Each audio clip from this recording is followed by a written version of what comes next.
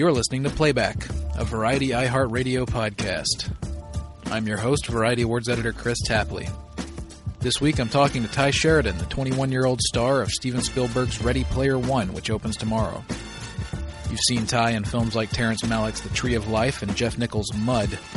He also stars this year in X-Men Dark Phoenix, reprising the role of Cyclops. That comes out later in the fall. So sit tight. This is Playback.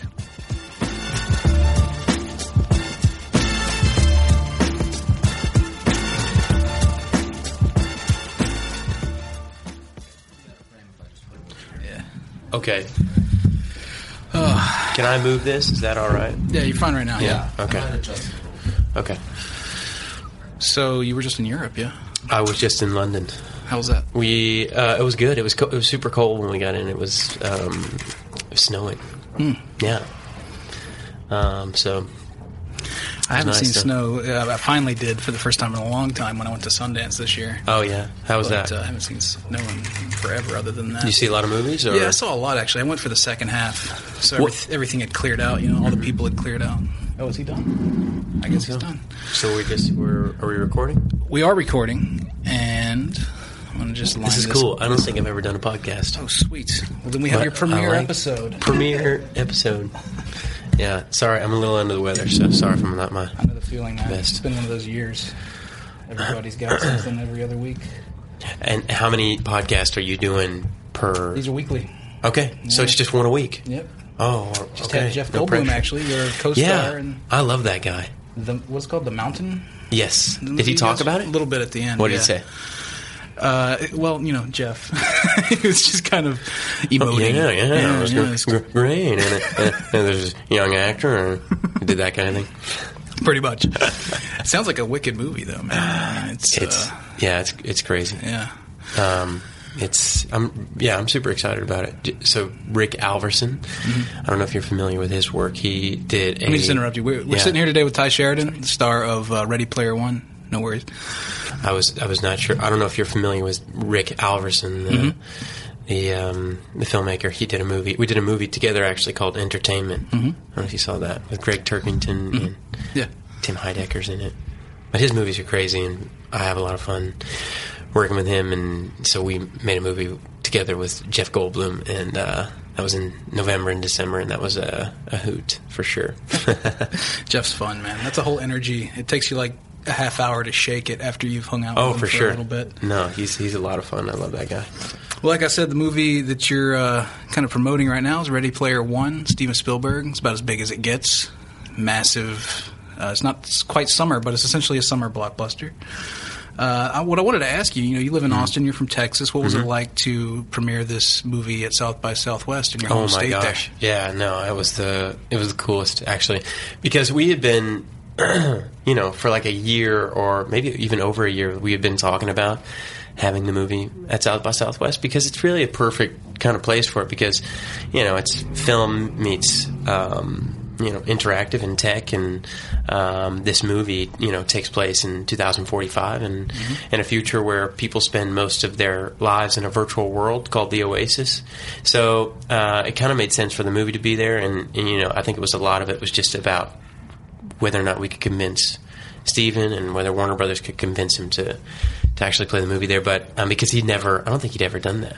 He's definitely never had a movie at South by Southwest. And so I had all my family, because I lived there, I had all my family come down. They're all up in East Texas. So they came down. I had my parents, my grandparents, my little sister, my cousins, best friends, like everyone. So it was so special. I mean, it was a crazy weekend. I was a little overwhelmed because when you have that much family and no one you gotta it's like herding adds to a bunch of sheep or something like that, but it was good. I got really excited as we were backstage about to show the movie, and I knew they were all out there about to see a Steven Spielberg movie that I had worked on. So I mean, it was a pretty cool feeling. Yeah, I bet. I wasn't there, but I certainly saw in the reports it seemed like he was very touched. Did he seem very nervous backstage? Right before he was about to unleash this movie? I think so. I mean, he was, I don't think so, because he made his decision and he knew what he was getting himself into. He's very rational in that sense. So he did get everybody got a little flustered because at the most climactic part of the movie in the third act, the sound went out, actually. Oh yeah, and they had installed a new Dolby sound system so that we could play the movie at the Paramount Theater that night. So when the sound went out, it was, yeah, like, it's like a nightmare. Yeah, my heart kind of stopped, and I was looking around. The executive producer Chris DeFaria and the producer Donald DeLine were sitting like right next to me. We're all kind of looking at each other, and then they played the movie again. And at the same moment, the sound went out again. And then they did it again. Same thing. Sound went out. And then we're like, oh my gosh. So this is terrible. And then the third time they tried it, it worked. Third time was a charm. And then the crowd it was crazy because the crowd just went nuts. Yeah. Yeah, because it almost like helped build up that moment in the third act where, I can't say what happens, but slow down on the spoilers. No spoilers. No, totally. Yeah, I heard they were kind of supplying their own soundtrack even whenever it was silent up on the screen. I'm always curious with Mr. Spielberg because we all know him. Obviously, his spectacle is considerable in the canon of film and his place in that spectrum. I'm always curious to talk to actors who've worked with him, how he works with actors, because I think it's kind of an underappreciated element of his repertoire, frankly. Yeah, I mean, sure. I think a lot of people, we look at Steven Spielberg films and we think like adventure, and I know he's made a lot of historical dramas lately, like Lincoln and The Post. But we look at his movies and we think like big in scope, big in scale, like really fun, family kind of oriented films sometimes. But I think sometimes we don't isolate or single out the performances, but they make those type of movies though. I think that's the glue that kind of, and you see such a great camaraderie amongst like young characters in his movies, like whether it's E.T. or even films that he produced, like The Goonies. And I think a lot of that stems from him, being a child on set. Like he's like a big kid, and he's like the biggest film nerd I know. Yeah. And he just gets so enthusiastic, and he's nervous every day before he goes to work, and that's something that you share with him. Obviously working on a Steven Spielberg movie, there's some you don't want to let the man down. So I think that he's incredibly engaging, and I don't think we shot 60% of this movie in motion capture.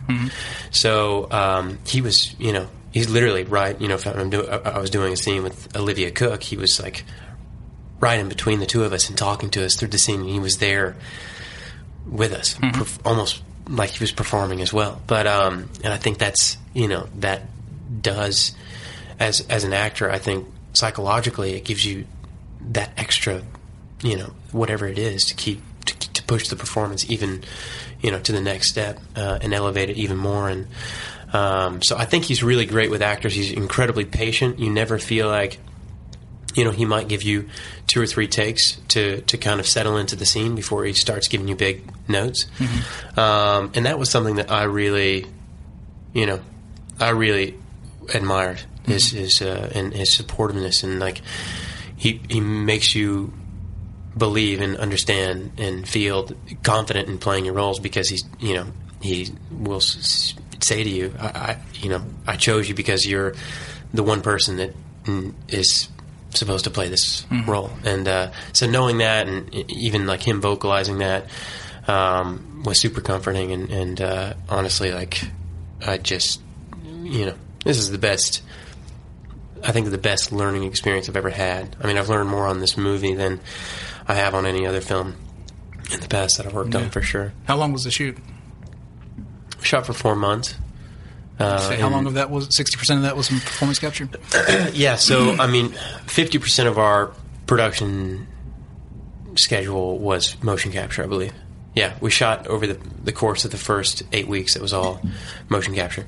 What did you think of that?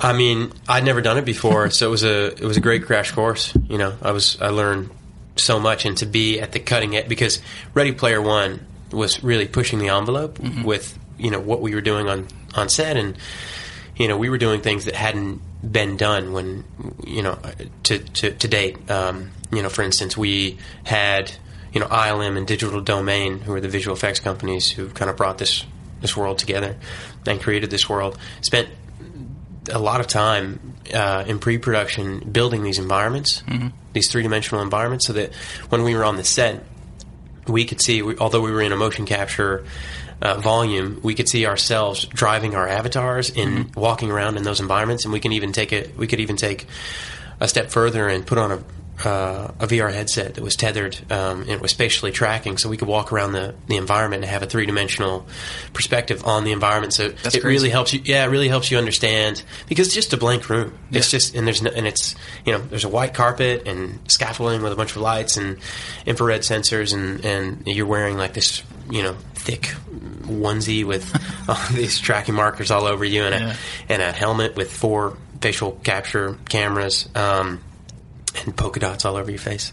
So it's kind of a crazy thing. Like, you feel completely stripped down, and there's nothing except for you and the other performers around you. So, for that aspect, I loved it, because it allowed me to revert back to that place where, when I was 8 years old, pretending with my friends and creating a scene in a magical place. It was literally felt like that. Yeah. A lot of it was left up to your imagination. You could jump into the VR world and take in the environment, but then when it came time to perform, obviously you had to take it off. Yeah. And so that was a great tool to help us kind of get into it. And then everything else was just, you're purely collaborating with your cast and the rest of the crew, and the visual effects supervisors and Steven. And so everybody's, ideas and visions, it all kind of comes together to create one. And it was, this movie is, the visual effects are like just incredibly stunning. It's insane. You were talking earlier, just about just the world Spielberg has given us, obviously, and that he's the biggest kind of movie nerd you've seen.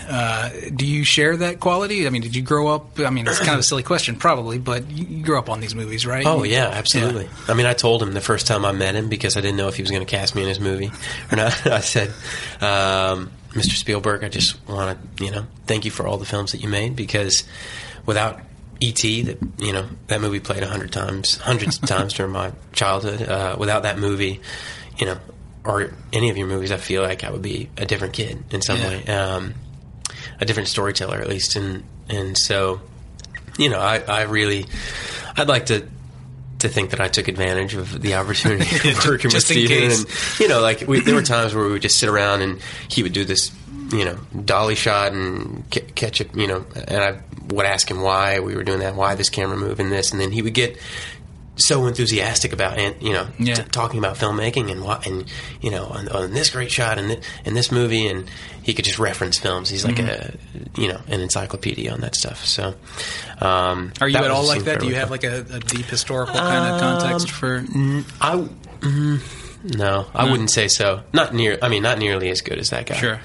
I like movies, and sometimes I know weird facts about obscure movies, but I would say there's a lot of people that I work with and much more, as far as just like an archival collection of movies in their head. I think that, I'm not that impressive. It's always interesting just to see how people respond. There's famous actors that literally just have no desire to learn a ton about film history or anything like that, and obviously there's plenty who just are immersed in it. So it's just always interesting to find out what people absolutely Yeah, and I think for me, I was always really interested in the technical aspect of filmmaking, because that helps me do my job better in front of the camera, believe it or not.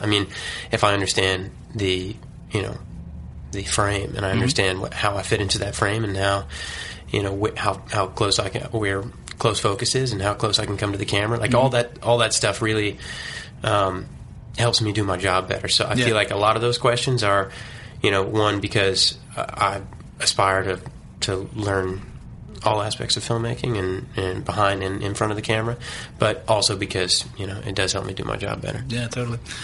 It's great to be able to give the cameraman something, like the Goldblum. Speaking of him, I've never seen a guy give the photographer so much in a photo session, just, giving him all these looks and all these, he's basically singing and humming. Oh, he and gives stuff. Everybody so much. Very generous. Yeah. You've probably been asked this a bunch on this particular tour, but were you much of a gamer growing up? Are you a gamer? I'm a gamer. I mean, I wouldn't say like I'm an avid gamer. Yeah. But, I grew up playing some games. But it was typically, gaming for me was something that was social and something I wanted to do with my friends. And even now, I think there's only a handful of games that I really play. The only games I actually play by myself are like VR games. Mm-hmm. I know you can do multiplayer and VR and the same as you can do like online with people when you're playing PS4 or whatever. But, yeah, so for me, I like to get with my friends and play like FIFA, but first-person shooters and stuff like that. I think even like our movie is largely a reference and pays homage to games from the 1980s and where the Atari 2600 or even arcade games. I think that the 80s arcade games I was familiar with I'd never actually played an Atari when it came time to shoot this movie, and so there's a scene in the movie which is a really prominent scene actually where my character plays an Atari game. Right. And so, I'd done like as much research as I possibly could without actually getting to play the game. I'd seen videos of people playing it. I read up about the game, and so when we, I was nervous when it came time to shoot the scene because am I going to look out of place playing this game? And so I had to pull Steven over to the side and say, Steven, I don't know. Can you teach me how to hold the Atari controller because I want to make sure I'm doing it correctly. Right. So I got Atari lessons from Steven Spielberg and Zach Penn, our screenwriter. Well, that's awesome. Yeah, pretty awesome. That's something you tell your friends. Mark that one off the checklist. Yeah, I guess you a lot of that's before your time. You were born when the Nintendo 64 was coming out, so yeah, which just makes me feel ancient. We played Nintendo 64 a lot at my cousin's house. I was over at their house every day during my childhood. And my cousins Austin and Allison had an older brother, Christopher, who had a Nintendo 64, and he would just set us up, and we'd blow on the cartridges and jam them in and rock on the Nintendo 64. All those antiquated techniques. I met your parents, I think, at Sundance when you were there with Mud, and there was a dinner at upstairs at some restaurant, and I remember sitting. I guess I was sitting with your dad or something. But very cool family. And I'm just curious what they think of your career. You kind of... Well, they're obviously proud and supportive. But they've always been, even when, after I did my first movie, which I kind of just randomly fell into. I never really had thought about acting or working in movies when I was 11, I was 11 years old, which is when I got cast in that movie. But, it was something that intrigued me, and it was something that I wanted to kind of see through. So there were 3 years where my mom would help me send in audition tapes and she would tape me over and over and over, and I would never get anything. Mm-hmm. And they just, were so supportive for 3 years when I couldn't get it, when I wasn't getting any callbacks. Mm-hmm. And I know I was young and but they were, if I told my parents that there was something I wanted to do, they would go to the end of the earth to help me achieve that. And so without that love and support from them, I wouldn't be here, obviously. They're like my rock, my everything. And and they're now, it's nice to be able to have them come down to things like South by Southwest and to see that Ready Player One. That was really cool for them.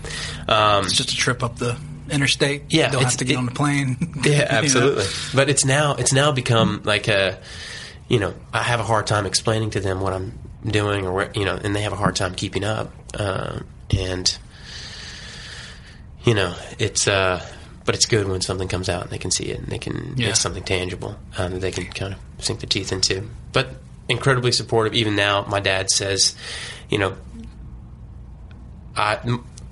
that's great that you're doing what you're doing, and I'm so happy that you're being successful at it. And but I beyond that, I just care that you're being a good person and you're treating people the way you want to be treated. And he said that's what success is to me, and that's what makes me happy. And so as long as you're a good human and you got a good heart and you never lose that about you, then I think you're always going to be successful. So my parents thought, especially in this industry, it can be kind of crazy, and you can get, I think a lot of people can get jaded. And is that why you're staying in Texas? I think I just have a really interesting relationship with LA, and it's not. Oh, please expand on that thought, because I probably feel the same. But I'm curious. Yeah, I mean, I would say I respect the city much more than I love it.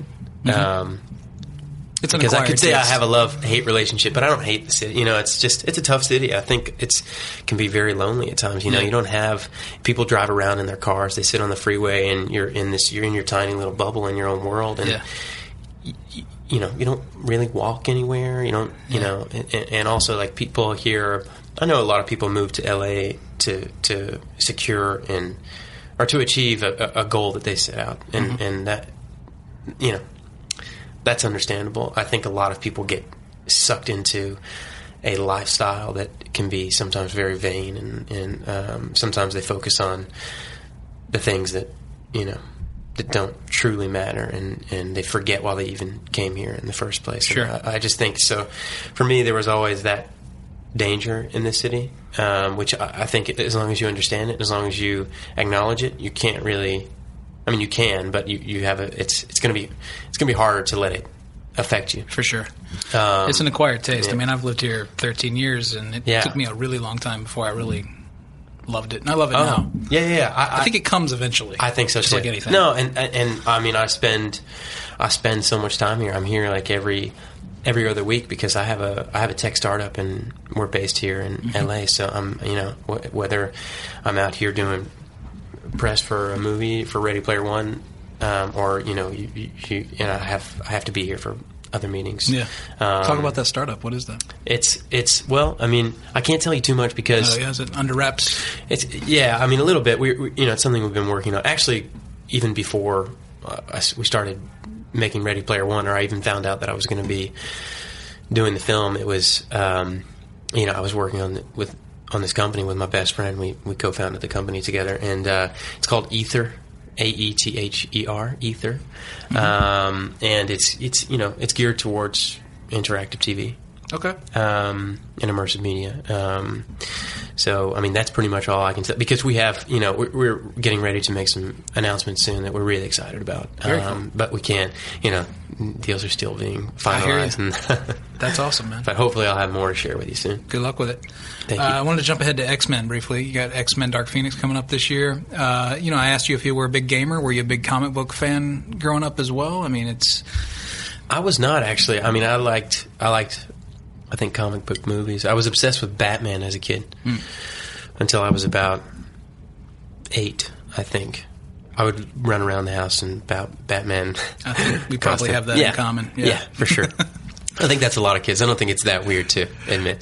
Batman's popular. For sure. Batman's a popular guy. So but the X-Men franchise, I think I'd only actually started watching X-Men movies like a couple months before I even found out that I was going to be auditioning for one. So, I became a huge fan of the franchise and went and watched all the films. And I think that that franchise, of any out of all the Marvel and DC kind of comic book superhero movies, I think it's the one that has the most complex characters and it has the most humanity for me, and there's still a lot of action and it's exciting and they're, entertaining movies. But I think for me, that's why I was so excited to become part of the franchise. And the new one coming out, Dark Phoenix, I'm really, really excited about, because it is really gravitating towards, that aspect of these films, that element that is really grounded and is really human. And this film, I think, is more human than we've seen of any of the X-Men movies so far. So I'm excited about that, and it's Simon Kinberg kind of handled the transition to directing. Absolutely. This is his. This is his baby for so long. Yeah, absolutely. And this is, it's his directorial debut. Yeah, and it's it's like a $200 million. It's a big movie to start on. Movie, yeah, it's kind of crazy. But he and I asked him about it. I said, "Do you feel pressured by that?" And he said, "No." Because what other first time filmmakers have a $200 million budget to work with? I mean, I should feel confident, if anything, because it's it's more support. There's more, I can get more with that, and he's a great storyteller, and he's got great story instincts. I mean, so it was really great to work with him on this film, because he's interested in all the things that I think I'm interested in, and sometimes these movies tend to leave behind, they tend to just kind of glide over those problems, or not really let those elements breathe. And I think this is something he really wanted to explore in this film. So I think I'm really excited to see what it'll do to an audience.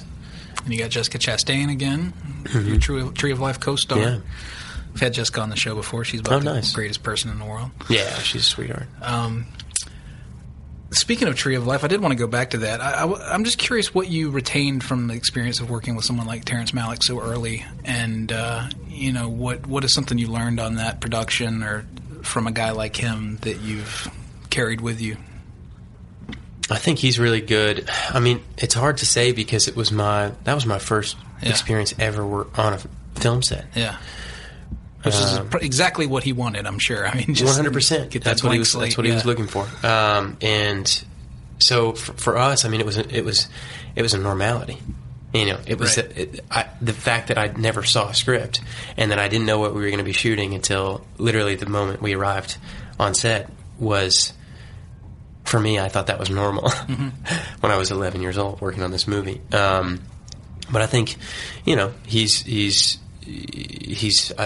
I think there's, I guess what I retain from that experience is to, always, I mean, it's good to rehearse, and I think it's good to think things through, but I mean, when you overwork something and you get stuck doing one thing, and it's, when you dig yourself so deep and invest yourself in one, I guess one style, it's hard to dig yourself out, and it's hard to go different directions. And so I think working on his movies, he allows you as an actor, I think, to do so much and go so many places. And he's, sometimes you're on set and you're shooting a scene where, it's a dinner scene, and then all of a sudden he sees birds out the window, and then he just wants to shoot that, and which is cool. So he just, he kind of, I think he's really fascinated by capturing moments that are, extremely hard to capture. Like there's a moment in the Tree of Life where a butterfly lands on Jessica Chastain's hand, and I remember even when I was 11 years old, watching that happen in front of me, it was so magical, and it's just, there are things like that only happen in his movies, that I feel like, not a lot of other directors can bottle up. Yeah. And then what kind of movies do you want to make going forward? I mean, you mentioned, this was obviously a burning desire for you when you were a kid. Your parents were helping you send out tapes and everything. It's something you really wanted to do. Why do you want to do it so badly, and what kind of movies do you want to make? Yeah, I mean, I think I want to, I want to continue to tell stories that move me and will move other people like me, and that also relate, extremely important messages. And I think that's something that, I'm becoming more and more interested in and fascinated by, is how stories can not only entertain you but also, teach you something. And my favorite movies are something, are movies that taught me something. And so I think those are the type of films that I want to continue to make, and also films that, challenge me personally and speak to me in a sense of, at a certain place in time, whether it's something that I'm going through with my family or with my friendships or whatever.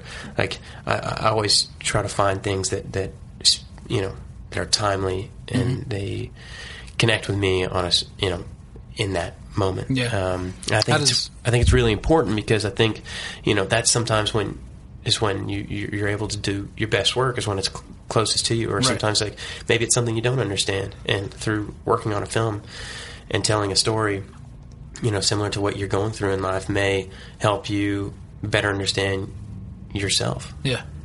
Translate that to Ready Player One. What was it about what this movie had to say that really spoke to you? Sure. So I'm kind of on the fence about social media, and I'm kind of on the fence about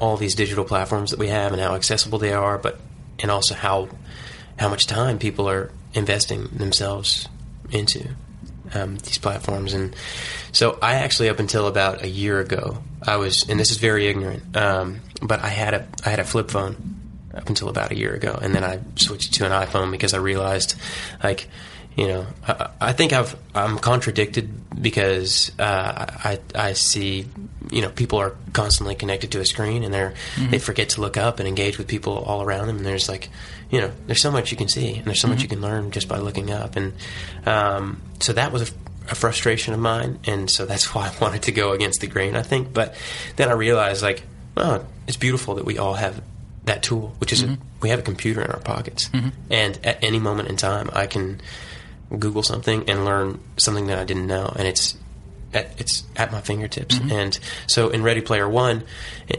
our movie is set in 2045, where people spend most of their lives in a virtual world called the Oasis, and it's a social world. It's you can play games there. People even work inside of the Oasis. It's a photoreal, fantastical replica of kind of a real world, a reality. And, I think that stands as a large metaphor to social media and some of these digital platforms that we have, and how we balance them, with our real lives. And that's something that is like the greatest theme in Ready Player One, is embracing reality and embracing and accepting yourself for who you are. Because I have a 17-year-old little sister, and so I'm very sensitive to all of this stuff, because she has Instagram and all the social media platforms, and I can see sometimes, like, maybe in a positive way, maybe in a negative way, she's affected by what people say on those platforms, and we're all seeing images of people, but they're only the images that they're choosing to show you, right? And that's the profile that they're curating. Right. And sometimes we have a hard time understanding that. So when you see, whether it's celebrities that are posting, glamorous pictures of their travel or what they're doing or the hotel that they're staying in, sometimes it's impossible not to compare yourself to them, because you're seeing it, and then you just it's sometimes it's the psychology of it is like. It can be depressing, and it can make you think like, I'm so far from that, I'll never achieve anything in my life, or whatever. Like, that's not true, because these I think that those are the images they're choosing to show you, right? Exactly. And they're not showing you like all the bad days that they're having. Right. Of course, like, nobody wants to show you that. So there's a layer there that doesn't allow for that transparency, and I think that it can be dangerous. It can be extremely helpful. I'm actually a big believer in a digitally connected world, and I think the internet and social media is such a new thing, and social media has become a new form of entertainment, whether or not we want to acknowledge it or accept it. It has, and people actually spend hours a day scrolling through their Instagram. Yeah. So, it's just, I think it's about, a lot of it is, we're in a place now where there's no rules. There are no rules set in place, and we're just trying to figure out how to go about it and how to incorporate it as a positive tool, and get rid of all the negative effects. Yeah.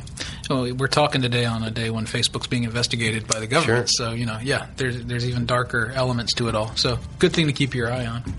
The movie's called Ready Player One. It opens March 29th, and we talked about X-Men Dark Phoenix. That's in November. So, check out both of these movies. Ty Sheridan, thanks for coming on the show, man. Thank you for having me. Appreciate Thanks so much.